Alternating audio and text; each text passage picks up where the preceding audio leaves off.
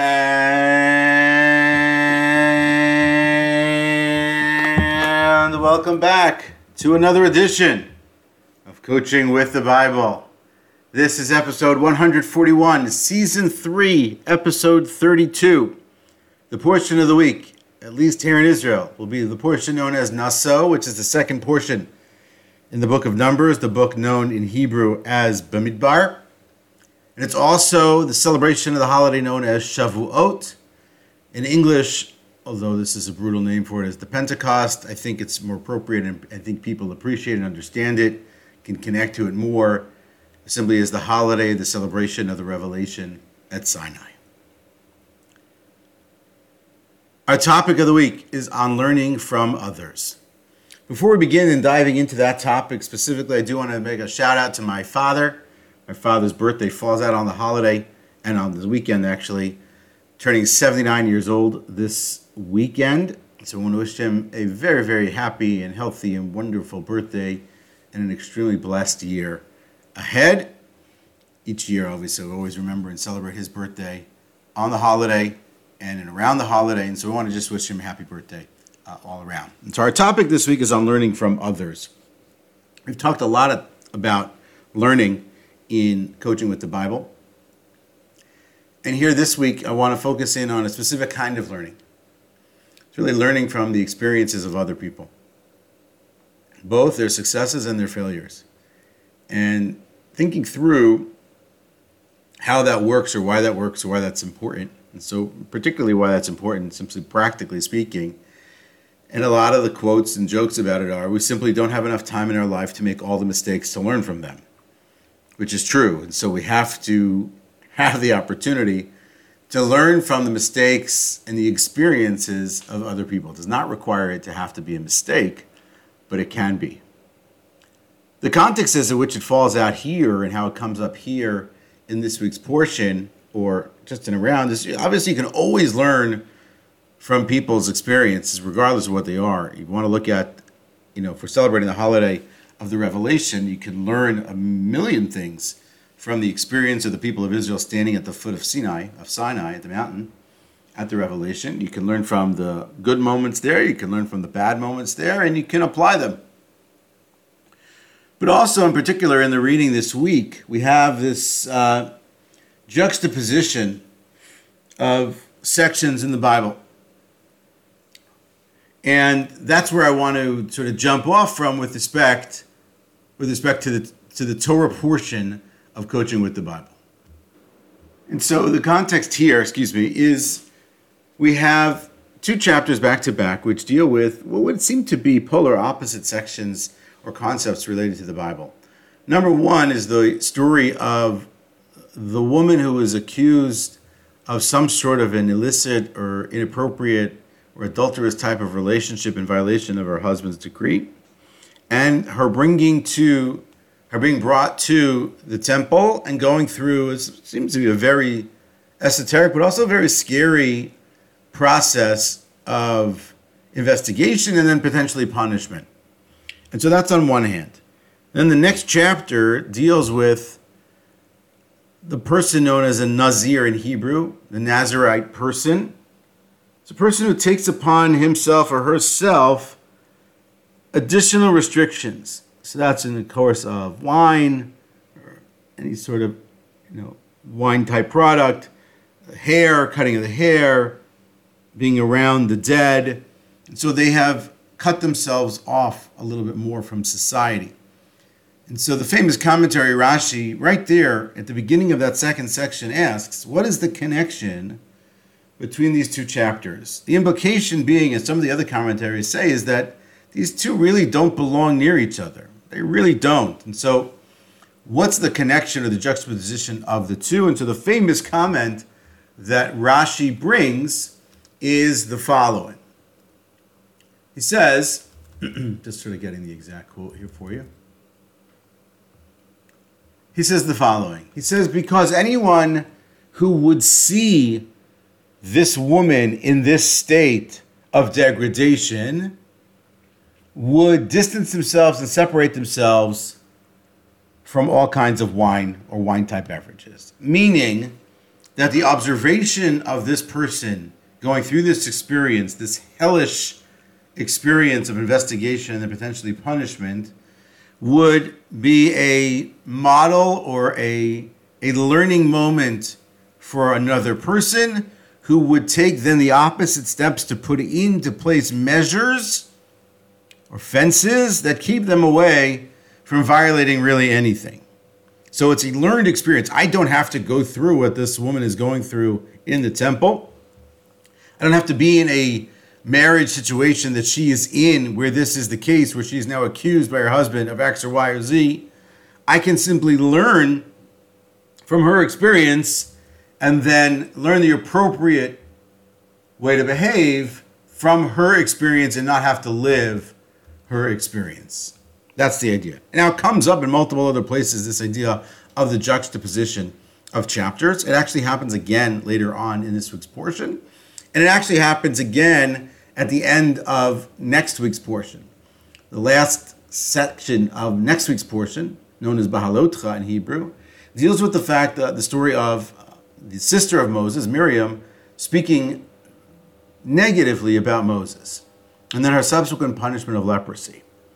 So there's a lot in Jewish literature about, and Jewish law really, about how we speak to each other, and certainly how we speak about each other, if at all. It's known in Hebrew as lashon hara, or bad or negative speech. In the Bible, Miriam is punished with leprosy. The next section of the Bible is the story of the spies who then go and speak badly about the land of Israel.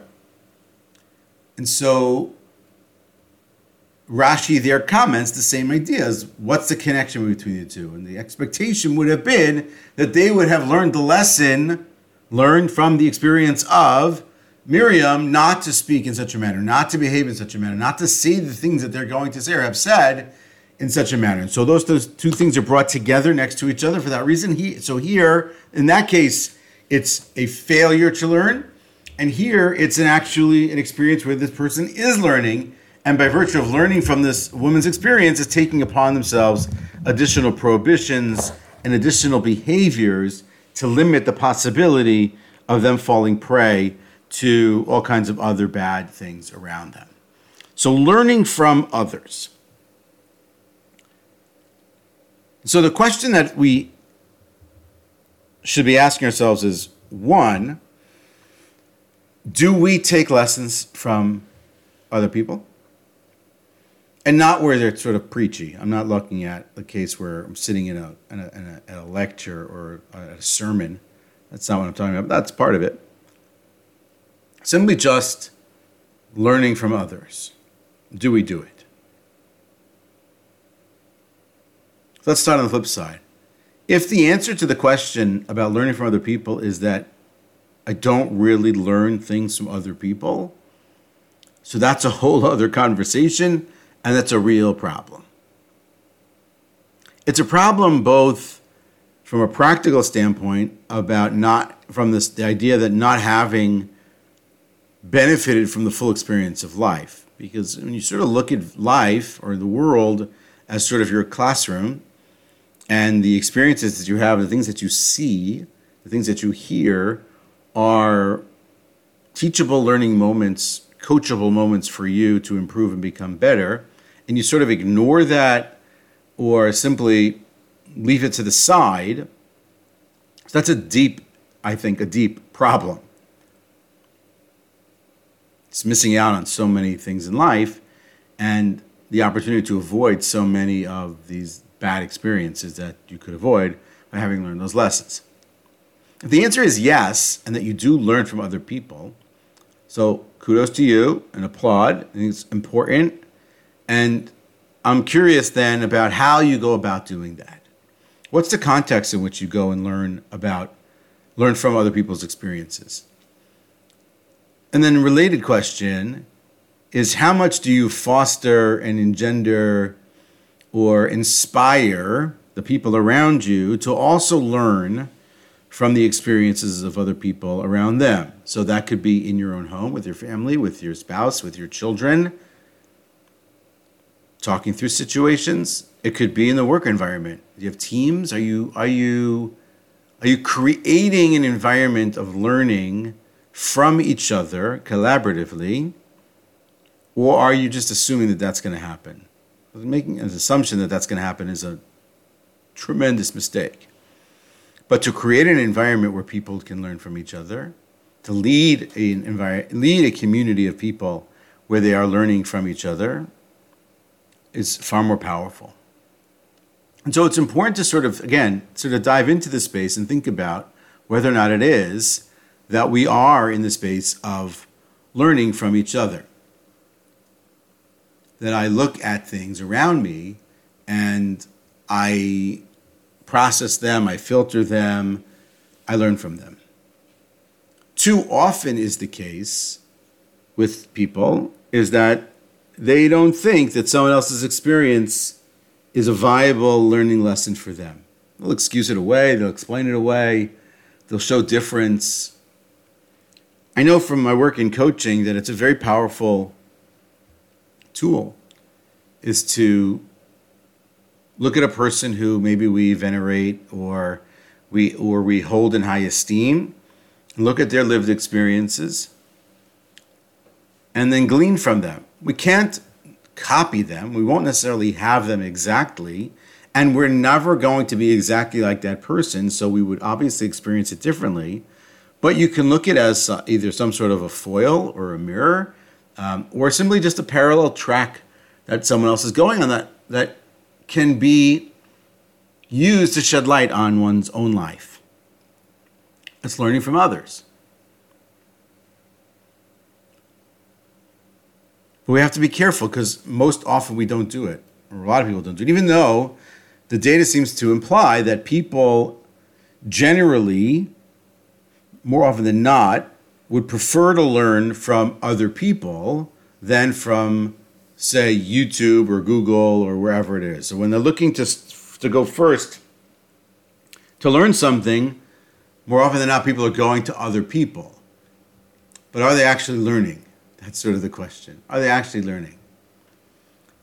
And it doesn't require, again, sitting in a classroom with this person, having a lecture at us about it. That's not really it. It can be, an organic and spontaneous conversation around something that's going on. It can be a person sort of lifting the veil on something that they're going through or something that they recently went through and sharing the experience that they went through.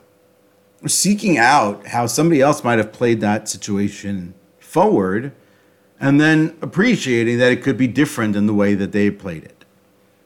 So I'll give you an example. So recently I was walking to the synagogue in the morning and there was a gentleman there who collects money for himself. I've seen him for years. And admittedly, for most of those years, on most occasions, I walked past him and I didn't help him out. It's a terrible thing to say out loud, but it's true. When I would see him in other places, which is odd, so I would also see him sometimes at the local supermarket. And so in those spaces, I actually would help him a little bit.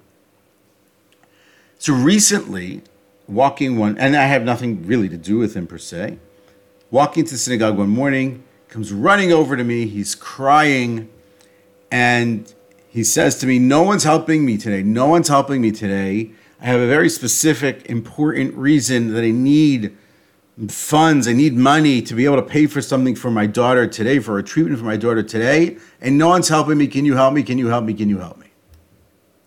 So I was like a deer in the headlights. I'm stuck in the moment. What do I do? What should I do? So I'm on my way into the synagogue. So I have not yet prayed. This is happening. I'm compelled to help this person. So I said to him, okay, I'm going to go pray. And after I pray, I'm going to go home. I'm going to get whatever I can sort of scrounge up, and I'll come back. So I said, okay. So I did. I went, and obviously my thoughts and the prayers were not aligned and was not focused. And then I left. I left the way I always leave, which is out a different doorway. And I was on my way home, and he chased me down.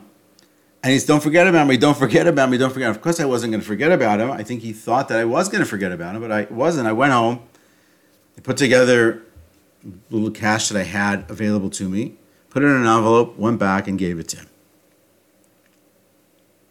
So I think I did the right thing. But as a learning experience for somebody else who's listening to this story, there's like a lot of ways to sort of think about, well, how do I handle my business differently in that kind of a situation? How else can I do that differently? Maybe it's going home immediately and getting him the money. Maybe it's sort of being a little bit more empathetic in the moment and sitting with the person there for just a minute. So there's no reason for the next person who heard that story just now to go through that situation and handle it the same way. There's for sure a handful at least of ways to handle that better. We have all these experiences in our life, and they're teachable, coachable moments for other people to learn from them. They do not, as I said, have to be formal. They can be massively informal. They can be conversational.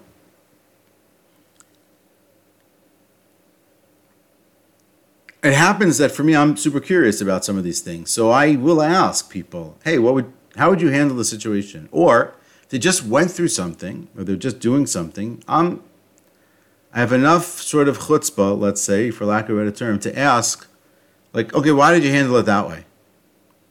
Not to judge, to understand, and to learn, and to assimilate that information into my own being. In the event that, practically speaking, I need that information, I can go and do something along that way. So there is this amazing theory that's out there, which is called the social learning theory. The social learning theory is very much in the sort of the zone of what we're talking about here today. The social learning theory is the idea that people effectively, mostly and most successfully learn by watching other people.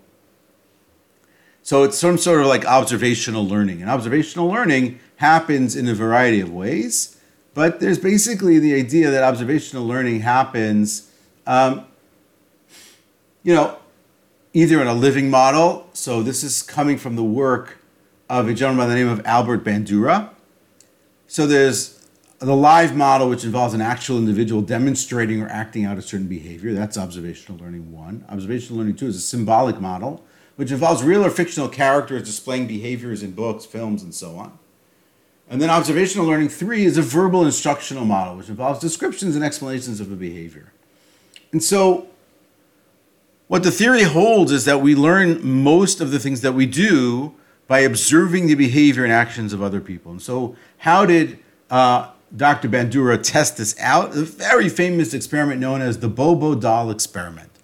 The Bobo doll experiment, if you remember the Bobo doll was this blow-up weighted clown toy that you could punch and knock over, and then it would bounce back up. Now that I think about it, it's terrifying. I cannot believe we even had things like that in our homes, perhaps when we were kids. But the idea was that children would watch the adults interact with this Bobo doll, and then the adult would leave, and then we would see how the children would act without the adult in the room. And so the model behavior, the observational learning from the children, was that they learned to behave based on what they had experienced and seen modeled by the adult in the room, which makes a lot of sense. And that's the social theory of learning. And so we'll see people behave a certain way, and then we'll feed off of them. So it's in the work environment. So we'll see how the leader operates and the cultural tone that the leader sets, and that sets the tone for everyone else on the team. So if it's not a collaborative learning experience, then it won't be. And the question, it will be on the leader to figure out, well, what did I do wrong here, and not blame everybody else. If it's in the home, it's sort of the same thing. Like, are we not just, living the experience? Are we learning from the experience? Are we learning from what we're learning along the way? And so this is this very power idea that people learn through observation. They learn then through sort of like an inculcation and an internal sort of work through of what they see. And then they go forward. Now, it doesn't mean that in every situation or every kid or every moment that they're going to behave that way. That's not the case. We do have the ability to filter stuff out and not behave that way.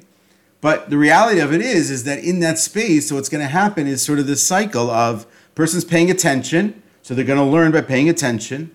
Then they're going to, what's called retention. This is part of Bandura's idea. Does retention. They're going to store information as an important part of the learning process. So again, attention, they paid attention to what happened, of what they observed, what they experienced. They're going to retain. Then they're going to reproduce. Once they paid attention to the model, it's time to actually perform the behavior. So now they're going to perform the behavior exactly the way the adult interacted, operated with Bobo the doll. And then there's some sort of a motivation. And this motivation is essentially, to a degree, related to either some sort of reinforcement or punishment that's going to motivate one way or the other. And so this is sort of how we learn. But the reality of it is that we actually have to learn. But this happens for all of us. And so we have to then begin to appreciate establishing for ourselves the methods by which we go about learning from other people. And developing both the state of mind to observe and learn, and also the state of mind to filter out where necessary. So in the case of the Bible, where you have this person who is experiencing visually what is happening to this woman at the temple, and then as a result of that observation is going to steer dramatically clear of any sort of wine or any of the behaviors that might lead to putting themselves in a very bad situation. So that's the learned, observed experience. And so we have to sort of, I think, observe for ourselves. And what I think is really important here is the following sort of structure. As I said jokingly, we can't live all the mistakes that everyone has ever made. So we simply learn from other people's mistakes. That's sort of how that goes. And so we have to be, I would say, dramatically open to the possibility that we can learn from other people. And that we need a level of curiosity and what I would call a hunger of the mind to observe and learn, and then observe, learn, and then act based on or based against what's going on around us. But that curiosity is fundamental. That openness to the lived experience of other people is crucial. And the honesty, intellectual honesty, emotional honesty, psychological honesty, that we can and we should and we must learn from other people, also vital. And so that the world around us, yes, we are the center of the world, of our own world and the world that goes on around us. And so we should be observing and learning from everybody else. Everyone else, in theory, is a supporting actor in our story, and we're the main character, the protagonist. That's one way to look at it. But it is sort of an observed experience that we do have to do a lot to create this environment of learning. And so what I would say is that if we're thinking about this, we want to end with the following concept.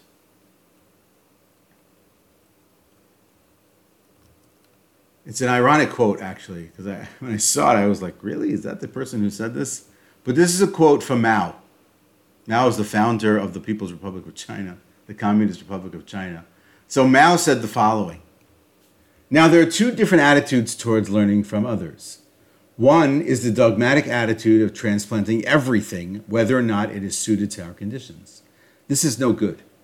The other attitude is to use our heads and learn those things that suit our conditions, that is, to absorb whatever experience is useful to us.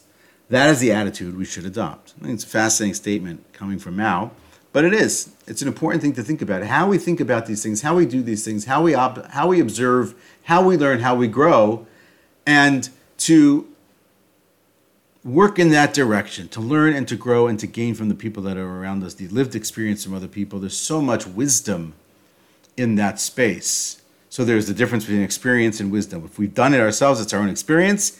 When we're having it from other people, it's wisdom. And it's our ability to do this that actually makes us better on a day in and day out basis. There's a lot coming at us. There's a lot that we're seeing. There's a lot that we're experiencing. It can be information overload. And so it's important for us to learn, and it's also even more important for us to learn what we have learned and to learn from what we have learned and to keep what we need to keep and to filter out what we need to filter out and to have that learned experience or the learned experience of others be a source of inspiration, a source of motivation, and a source of learning, and a source of direction for us in our own lives. That is Coaching with the Bible for this week. Those celebrating this weekend, have a wonderful, wonderful holiday. Looking forward to seeing you next week.